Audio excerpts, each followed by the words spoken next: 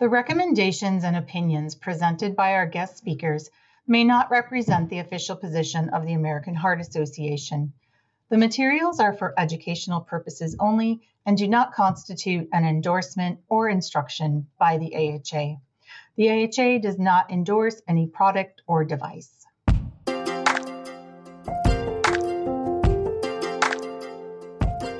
Welcome to Spot the Bleed, an American Heart Association ICH Guideline Refresher Series, the podcast dedicated to providing comprehensive insight in hemorrhagic stroke care. I'm your host, Sue Abel, Program Consultant at the American Heart Association. We're excited to bring you content that addresses guideline-directed care across the continuum, from patient diagnosis, treatment, and all the way through secondary prevention. In each episode, you will hear from our clinical experts as they break down the ICH guidelines into tangible offerings. Thank you for joining us today as we aim to equip you with refreshed knowledge to enhance ICH care and drive positive outcomes. Let's get started. All right. Well, welcome to the show today. So my name's Tom Growie. I'm an emergency medicine and EMS physician over at the Medical College of Wisconsin in Milwaukee. And I'm here with two great guests, two emergency medicine physicians who I love working with at MCW, Mary Jordan and Erica Forbes. So go ahead and say hello. Hi, it's nice for everyone listening. Hello, thanks for having us. Great. So we are going to spend some time today talking about intracranial hemorrhage care in the emergency department. So we'll go through a little bit of a case of somebody who presents with ICH. We'll then talk about some management tips and kind of close out by talking about how we reproduce good results and how we build good ICH systems of care. Because the key is not to manage one patient successfully with an intracranial hemorrhage, but to really make sure that every patient that comes in with this diagnosis, no matter the time of day that they have it or the presentation, we are able to identify it and treat it appropriately for all patients. So Mary, why don't you start us off by just giving us a case? Yeah, absolutely. So the case that we have for today to kind of discuss starts in the field. So EMS activates a code stroke. And you get a page in the emergency department of a 76-year-old female, left-sided weakness and numbness with a last known well of about 1 hour prior on Eliquis. Vitals, her heart rate is 88. Her blood pressure is 180/90. Her temperature is 98.6. She's breathing at a respiratory rate of 14, and she's statting 98%. So the patient arrives in your department, and you get a pretty similar handoff from EMS. And what you note is that she has a history of atrial fibrillation on Eliquis, high blood pressure, hyperlipidemia, and coronary artery disease. And family called initially because they were worried that she was more confused than usual. She was at home with her husband watching football when she started to feel unwell. She told him she had a pretty severe headache and that she was having trouble and feeling weaker than usual. So they called EMS. She describes to you that she has a headache and that her left arm and left leg are really weak. Family noted that she wasn't really looking towards the left side of her body. She woke up this morning, felt fine, but did get nauseous at one point at home and had an episode of emesis with EMS. No recent falls or traumatic injuries that she can tell you or family can tell you. She's otherwise feeling okay, no fevers, no infectious symptoms. She said she takes all of her medications as prescribed. Most recently took her Eliquis this morning, about 8 hours prior to coming to the emergency room. Otherwise, she's never had any symptoms like this before. Not having chest pain or shortness of breath, and your review of systems is otherwise negative. Her vital signs in the emergency department are pretty similar to what you noted with EMS. She's hypertensive, but otherwise vitals are normal. On exam, you notice severe hemi-neglect of the left side of her body, and she has some right gaze deviation. She has 0 out of 5 strength in her upper and lower extremity on the left, and 5 out of 5 strength in her upper and lower extremity on the right. She also has no sensation on the left side of her body. She's otherwise alert, responding to questions as you would expect, and kind of following commands. Her language is unaffected, and the rest of her exam is unremarkable. Great. So a great case that should already have us thinking about a pretty wide differential, ischemic stroke, hemorrhagic stroke, some other things that can cause altered mental status and weakness in patients. So Erica, when you hear this patient, when you hear this patient's coming in by EMS, before we get to the ER care, like what are you going to be preparing in your emergency department to get ready to receive this patient? Yeah, so I usually, in preparation for these kinds of patients, we will, as this was called out as a stroke code, we'll make sure like we have our neurologist coming down to quickly evaluate the patient. I know I'm quickly going to need to get a neuro exam when the patient comes in after we get our set of vitals. One of the things we want to make sure we're aware of is the patient's glucose. We want to make sure to check the patient's glucose when they get there. So I'm making sure my nursing staff is aware that that's going to be a priority for us once the patient arrives, just because sometimes having a low glucose can cause us to be have some altered mental status as well. I also want to make sure I have my pharmacy ready, the pharmacy team ready, just because as we later found out when this patient arrived, they're on Eliquis, and if there's any sort of intracranial hemorrhage, things we want to think about are reversing any types of anticoagulation. So I want to make sure my pharmacy team is understanding and aware that that might be an option for us. Great. So you talked about getting a lot of people ready to receive this patient that, is obviously critically ill with their signs and symptoms, with this hemorrhagic and weakness that EMS is talking about. And even if you don't have pharmacy, at your shop, it's good to think about, all right, I might need to reverse, and what agents do I use? It's certainly a lot more complicated to reverse than back in the day when everybody was on, Coumadin, and there was one answer for that question, right? So this patient comes in, with the signs and symptoms that Mary described. What here is kind of making you think or have a high suspicion for intracranial hemorrhage as a etiology? So this patient had sudden onset of symptoms. It wasn't something that necessarily gradually, crept up. And they also are having a headache with nausea and vomiting.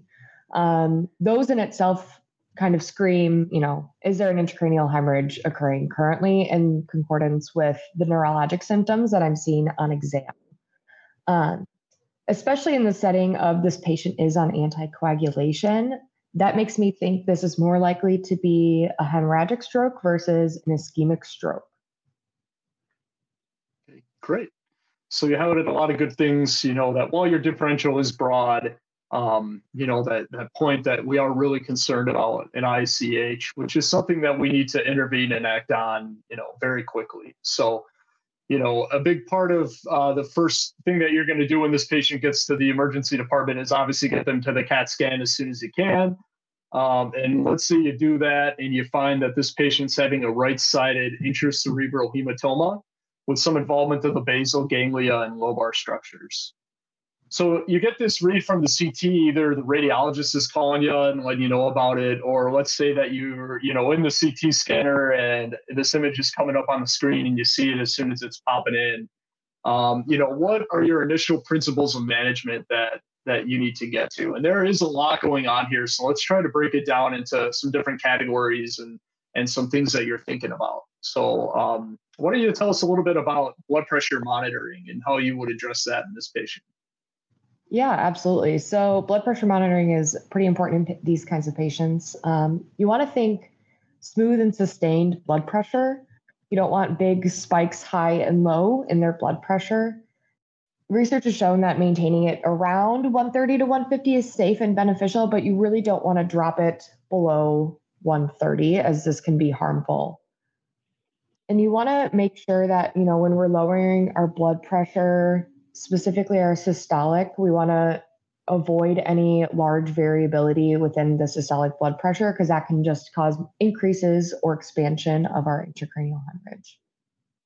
Okay. So yeah, and when managing blood pressure, there are a couple different agents that you could reach for if you're thinking IV and things that'll work quickly. So hydralazine, labetalol, nicardipine drip is another common one.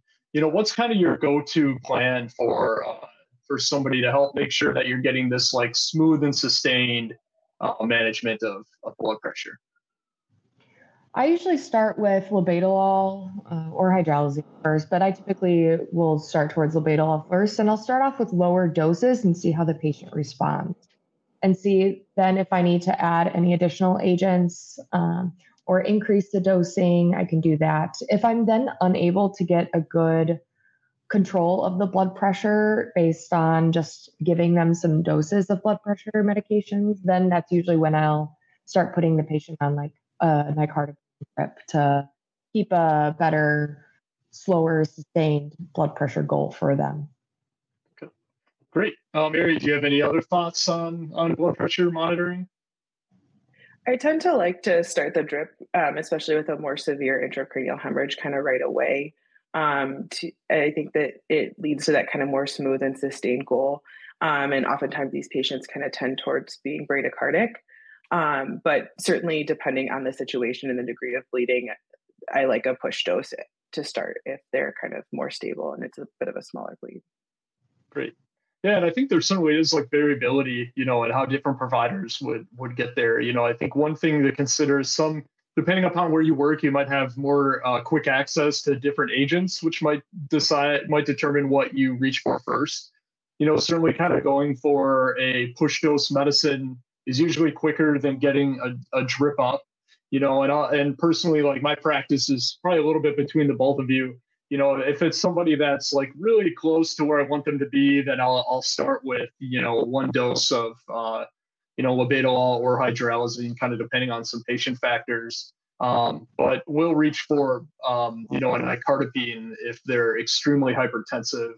And I know that I'm probably going to be going that route anyway, but it is usually, but usually I will give, at least one dose of something else en route. So, excuse me, while getting that set up. So, all right, so we got blood pressure monitoring covered. What about anticoagulation reversal? So this patient's on Eliquis. So tell us a little bit about how you'd approach that in this patient.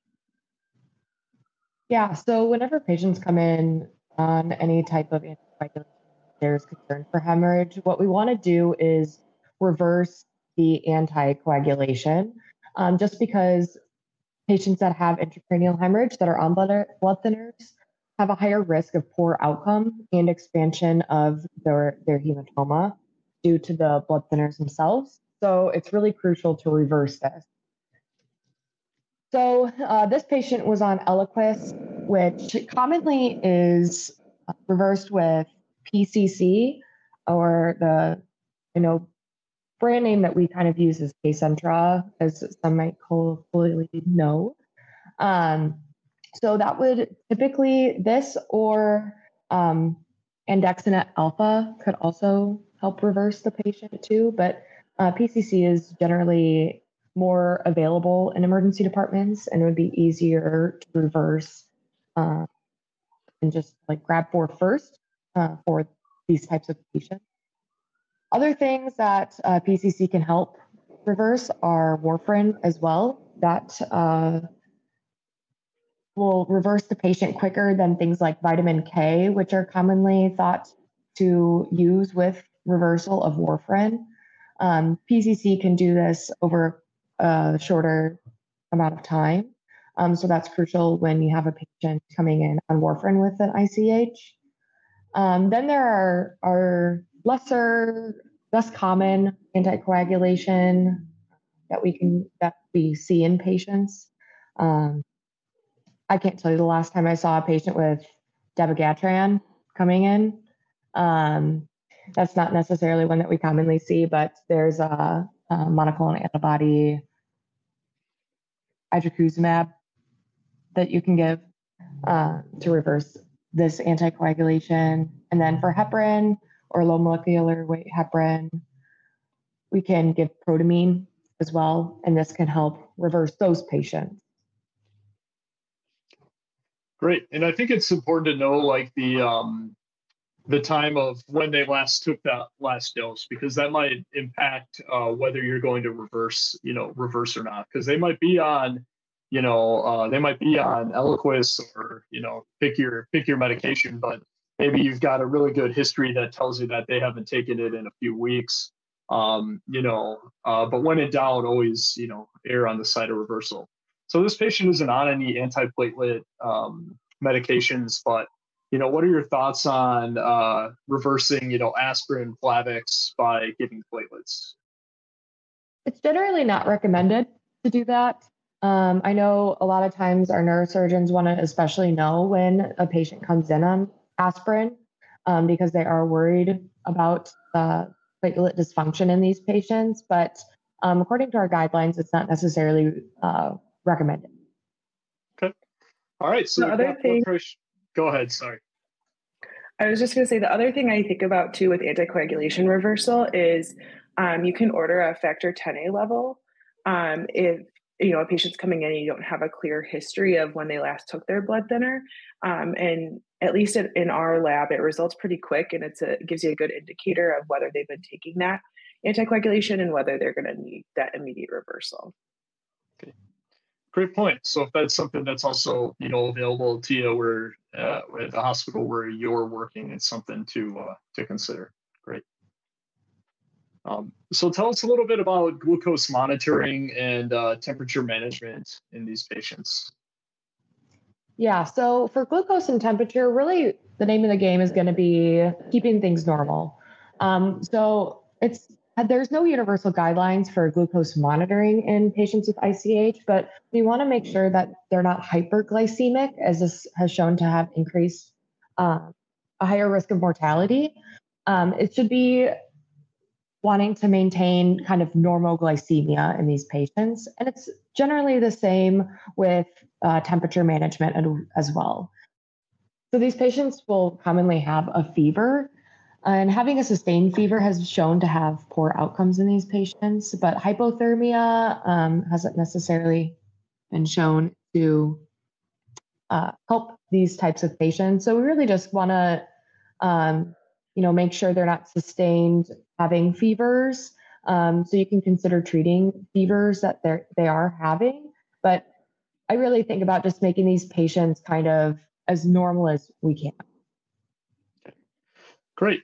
So I think, and that's a good theme that even kind of gets with blood pressure monitoring to an extent and anticoagulation. You're trying to make the glucose normal as possible, temperature management, focus on normal levels, blood pressure to an extent, like we had talked about, we don't want to drop anybody too quick, and we're maybe a little bit above normal if possible. But then anticoagulation, trying to get that back to more of a normal state. So all good things, putting patients in a situation where we're not adding extra insult to raise ICP, or doing things that are going to cause the bleeding to necessarily get worse. So what are some things that people may have done in the past or, may think about with other brain-related emergencies that generally aren't recommended for ICH patients? I know in the past they used to give steroids for these types of patients, which actually has not shown to improve outcomes. So steroids should generally be avoided in these patients. There's also not great evidence on empiric seizure prophylaxis. It doesn't improve outcomes, and when there's no evidence of seizures. So jumping just empirically to, give a patient Keppra or give them steroids has not actually been shown to improve outcomes in these patients. Okay. Yeah, so that's really, really helpful too. You want to, especially when we want to focus this period of time right after diagnosis on things that are going to make a difference. Really focus on the things that we addressed earlier with anticoagulation, reversal, managing blood pressure. Don't need to get worked up about steroids, seizure, platelets. Like those things are not going to help patients, generally. So, all right. So, let's say that you've got your patient in front of you, that we presented. What's going to give you some concern that the ICP is rising and that this patient's getting sicker? Yeah, so that is one of the biggest concerns for these patients as their hemorrhage is at risk of expanding. They are at risk of herniating. So the things we look for are kind of what we call Cushing's triad. So this is hypertension, The patient will also be bradycardic and have an abnormal respiratory rate. So whenever we're concerned that the patient is herniating, what we'll consider for these patients are hypertonics, such as 3% saline or mannitol. Whatever you have in your institution would work well for patients who are herniating. I know I generally will go towards 3% saline first, but there hasn't necessarily been shown any improvement of patients if you're on a continuous hyperosmolar therapy. So these are generally given in boluses if we can. Also, what we can do to avoid increased intracranial pressure is we can elevate the head of the bed to at least 30 degrees. That just helps with cerebral blood flow. Also treating any pain. And if the patient if their GCS is decreasing and they need temporary hyperventilation, and you're able to do that and kind of control their respirations, hyperventilating the patient can also help decrease intracranial pressure as well. Great. Yeah, generally, what I think of with hyperventilation is this is not a person, if they're intubated, that we want to have them hyperventilated on the vent, because it's very easy to set the vent at a hyperventilation rate and then walk away, and forget about it. Next thing you know, you've been hyperventilating the patient for an hour. So this is something that you want to do acutely with a bag valve mask, so that you're being very, very aware, very deliberate in how much hyperventilation you're providing to try to temporize herniation. Great points on Cushing's triad. I think the thing that I also think about is if that GCS is rapidly decreasing, that's a sign that herniation's on the way. And Cushing's triad is a great thing to look out for, and sometimes that can be a late finding. So in addition to that, just thinking about this rapidly decreasing GCS is something that should really make me worry that herniation is impending or maybe even actively happening at this time. So we've got the sick patient, and obviously we need to call neurosurgery to try to help out with this bleeding that we have. What can you tell us a little bit about, from the emergency medicine standpoint, what we're looking for with this neurosurgery consult, what they might help us out with? Yeah, so patients who have a large or severe intracranial hemorrhage may require surgical decompression. So that's why it's important to get neurosurgery on board early. A lot of times, patients who also have ICH can be closer monitored on the neurosurgery service or in the neuro ICU, and they will place a bolt or drain to help facilitate knowing what the intracranial pressure is, or decompressing the skull by getting some of that blood out. Okay, great. And yeah, they're going to be the ones that are going to help determine who's that surgical candidate and what they need. So definitely getting them on board, whether that's locally or giving a call to a neurosurgeon at a tertiary care center, so you can quickly get this patient, transferred to the hospital where they can get that intervention is really important. So tell us a little bit about the ICH severity score and what we might use that for in the emergency department, and why it's important for us to think about calculating this on our patients. Yeah, so the ICH severity score helps us provide risk stratification of the patient. Basically, if the patient has their age is over 80, the size of the bleed is over 30 milliliters, which we can calculate on the CT head. There's an intraventricular hemorrhage.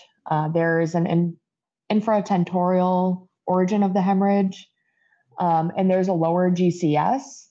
Then this will predict a worse outcome for the patient. Again, this is a severity score, so you can have a higher risk or a lower risk, but if you have 4 points based off of GCS, age, site of bleed, or size of bleed, 4 points predicts a 97% mortality rate. And this is our most validated tool to help stratify patients with ICH. Okay, great. I think another thing, is that this could be trended a little bit as well. So you can, monitor changing GCS. You can monitor, change in size of bleed as things that might help later on with repeat imaging to figure out what direction this patient, may or may not be heading in, or what their mortality may or may not be. But all that being said, severity scales can be used to help measure the size of hemorrhage, but really shouldn't be used as the sole factor in deciding to discontinue treatment. So there are a lot of different factors that need to be considered, and this is definitely a decision that I like to have with my neurosurgery colleagues, instead of providing recommendations myself to family on kind of what appropriate interventions might be, even if I know that that things are going to be pretty bleak outlook here. So Mary presented you with this patient, and there was a lot of different things that we needed to do to emergently stabilize this patient in our emergency department. So why don't you just kind of summarize, Erica, what your goals are, what you're going to do as soon as you are in the CT scanner, you look at this CT scan, you find out that this patient has this kind of bleed.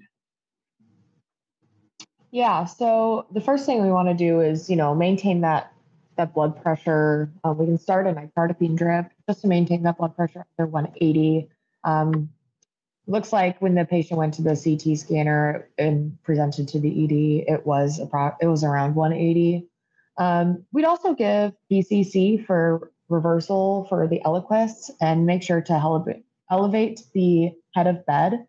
And then basically our definitive kind of treatment for this patient is going to be getting neurosurgery on board and getting their recommendations. So getting an urgent consult from neurosurgery, as they may need to admit the patient to a neuro ICU. Okay, great. So I think if we were going to summarize, what things we're considering, it's about bringing blood pressure down to a more closer to normal, a little high, higher end of normal range, and then try to make a lot of other things normal. Even though we might get 3% saline, we're not trying to make this patient hypernatremic. We want to ventilate them appropriately, maybe some brief ventilation if they're herniating, but focus on normal temperature, normal blood sugar, get neurosurgery on board and admit the patient to the neuro ICU. And just a little plug for one of our other episodes, we talk about nicardipine drip here. Depending on whether you're sending this patient out and what capabilities you might have with your EMS agency that would be transferring this patient, that might actually impact what blood pressure medications you might want to start or use. So just a plug for the other episode that we have on EMS management, where we'll talk about preparing patients for interfacility transport. So Mary, you hooked up Erica with this challenging case that she, was able to successfully manage. But tell us a little bit about how we build these, ICH systems of care. So we make sure that all of our patients that come in with this diagnosis get the best care possible. What are some components of that? I think, trying to manage these patients is very challenging. So having kind of the framework at each step is super important. Making sure that EMS crews are able to recognize stroke early and notify the hospital so that they can prepare. Similarly, within the hospital, there are FAST teams, which are stroke response teams that allow for early recognition of stroke signs and symptoms, as well as notification of the appropriate teams and kind of mobilization of those resources. This is really a multidisciplinary effort to help streamline treatment. That will be with your EMS crews, your nursing staff, your pharmacists, and your physicians. We all work together, in the emergency department as well as in the hospital to care for these patients. So kind of having some of the plans for stroke management streamlined among the different disciplines is very helpful. This is with things like anticoagulant reversal, making sure pharmacy is aware that you have a patient coming in with anticoagulant reversal and kind of having each level trained on that, as well as things like order sets that kind of streamline the ordering process and get things started right away. And certainly having kind of a streamlined plan for definitive care once you've kind of emergently stabilized them in the emergency room, going forward is also super important. Great. Erica, anything else to add? Any other big things that that jump out for you when you're thinking about systems of care? Yeah, especially when Mary was discussing the order sets and regulations first. So I know at least in the institution that we work at, we have a multidisciplinary guideline that we are able to follow that was created by and discussed upon the emergency physicians, neurosurgery team, pharmacy was on board. And then I think we even at least got like hematology on board as well to discuss, what in our system specific dosing and indications are given so we can have anticoagulation. Everyone's on the same page, and this makes it easier. So when you go to, consult neurosurgery, they're not telling you to give one thing or a different dose or anything like that. This is the guideline for our hospital. That's kind of what we follow. Same kind of with the order sets, making sure everything's kind of in one place. It takes away, us having to think about what exactly will our consultants need. We have it all in one place, and we can order it with a patient. Yeah, and I really love the idea of order sets and checklists. And I'm kind of a nerd about checklists with my ER care and what I do with EMS agencies that I work with. But especially with something like this, I mean, there's so many different moving parts to management. And add that this patient could be, decompensating quickly in front of you. Maybe you've got another sick patient in the bed next door. You're by yourself in a low resource emergency department. I mean, I teach, this topic to paramedic students every year. And, that being said, and I teach this to residents, that being said, like, I still make mistakes if I'm not looking back on an order set or, confirming with my checklist, because you might be very well intentioned to order that, that anticoagulation reversal, but while you're getting ready to go put that in the computer, you get pulled somewhere else. And next thing you know, you're on the phone with neurosurgery and they're like, oh, did you reverse the Coumadin? And you're like, shoot, I didn't get a chance to do that, despite knowing full well that that's really important in the management for this patient. So really relying on those things is really really important.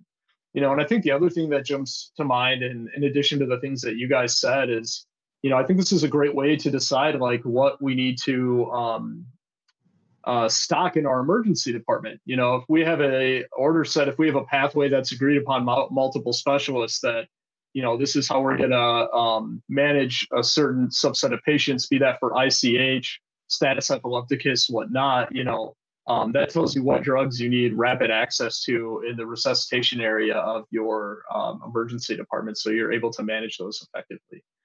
And then one more thing that I'll bring up is thinking about, with this streamline to definitive care, how you do things in multiple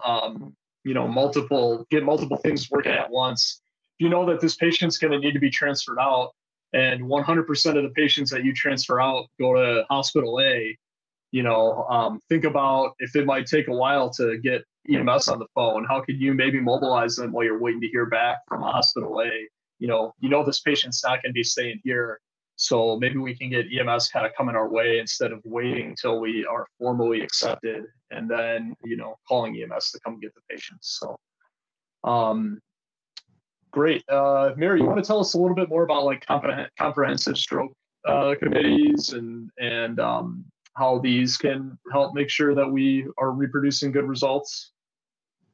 Yeah, absolutely. I think, the comprehensive stroke committees are another tool to help, have every player in this setting kind of on the same page. These stroke committees kind of follow the Joint Commission guidelines and help hospital systems to achieve the core measures when it comes to stroke evaluation and treatment, and are part of kind of being a high reliability organization with patients who are severely ill. It's important to evaluate these cases and continue to perform quality improvement assessments to make sure that we're meeting the standards for stroke assessment and treatment, and to ultimately make sure we're treating patients and achieving our desired outcomes. Great. So Erica, Mary, I really want to thank you guys for helping me cover this really important topic. Intracranial hemorrhage. Erica, why don't you just summarize some of the take-home points that we've talked about today? Yeah. So, kind of the biggest thing, especially in the field, is kind of that rapid identification of these patients and to transport these patients with suspected ICH to a hospital as quickly as possible. These symptoms include headache, nausea, vomiting, acute onset, focal neurological deficits. Sometimes these patients can just have some altered mental status, or seizures could also be present as well. So making sure these patients are getting to a hospital, and then ensuring that, once they get to the emergency department, we're controlling their blood pressure, making sure it's smooth and sustained. We are thinking about anticoagulant reversal, trying to monitor that intracranial pressure by doing things like elevating out of bed, make sure we're treating pain. And then if we need to give any additional medications to prevent the patient from herniating, we have those on standby or give them to the patient. And then really making sure, we're getting a neurosurgery consult quickly and to make sure that this patient's going to get their definitive care. Using scoring tools like the ICHSS or the intracranial hemorrhage severity score can help predict kind of the severity, and we'll be able to monitor these throughout the patient's stay, but they should not be used as the sole factor like we had talked about kind of discontinuing treatment. And then in terms of systems, really making sure you have like a multidisciplinary team that plans ahead for these patients, and to make sure that we have like a standardized care and order set that keeps workflow smooth and more reliable. Great. All right. Well, Dr. Jordan, sorry, just got married. Congratulations, by the way. Dr. Jordan and Dr. Forbes, thanks for coming out and chatting with me today about this really important topic. Thanks for having us. Yeah, thanks for.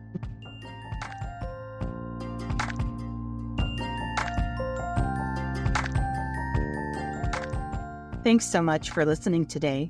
If you would like to find out more about the AHA Hemorrhagic Stroke Initiative, please visit www.heart.org/hemorrhagic stroke. See you next time. The recommendations and opinions presented by our guest speakers may not represent the official position of the American Heart Association. The materials are for educational purposes only and do not constitute an endorsement or instruction by the AHA.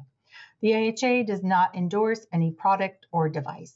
A Huda Media Production.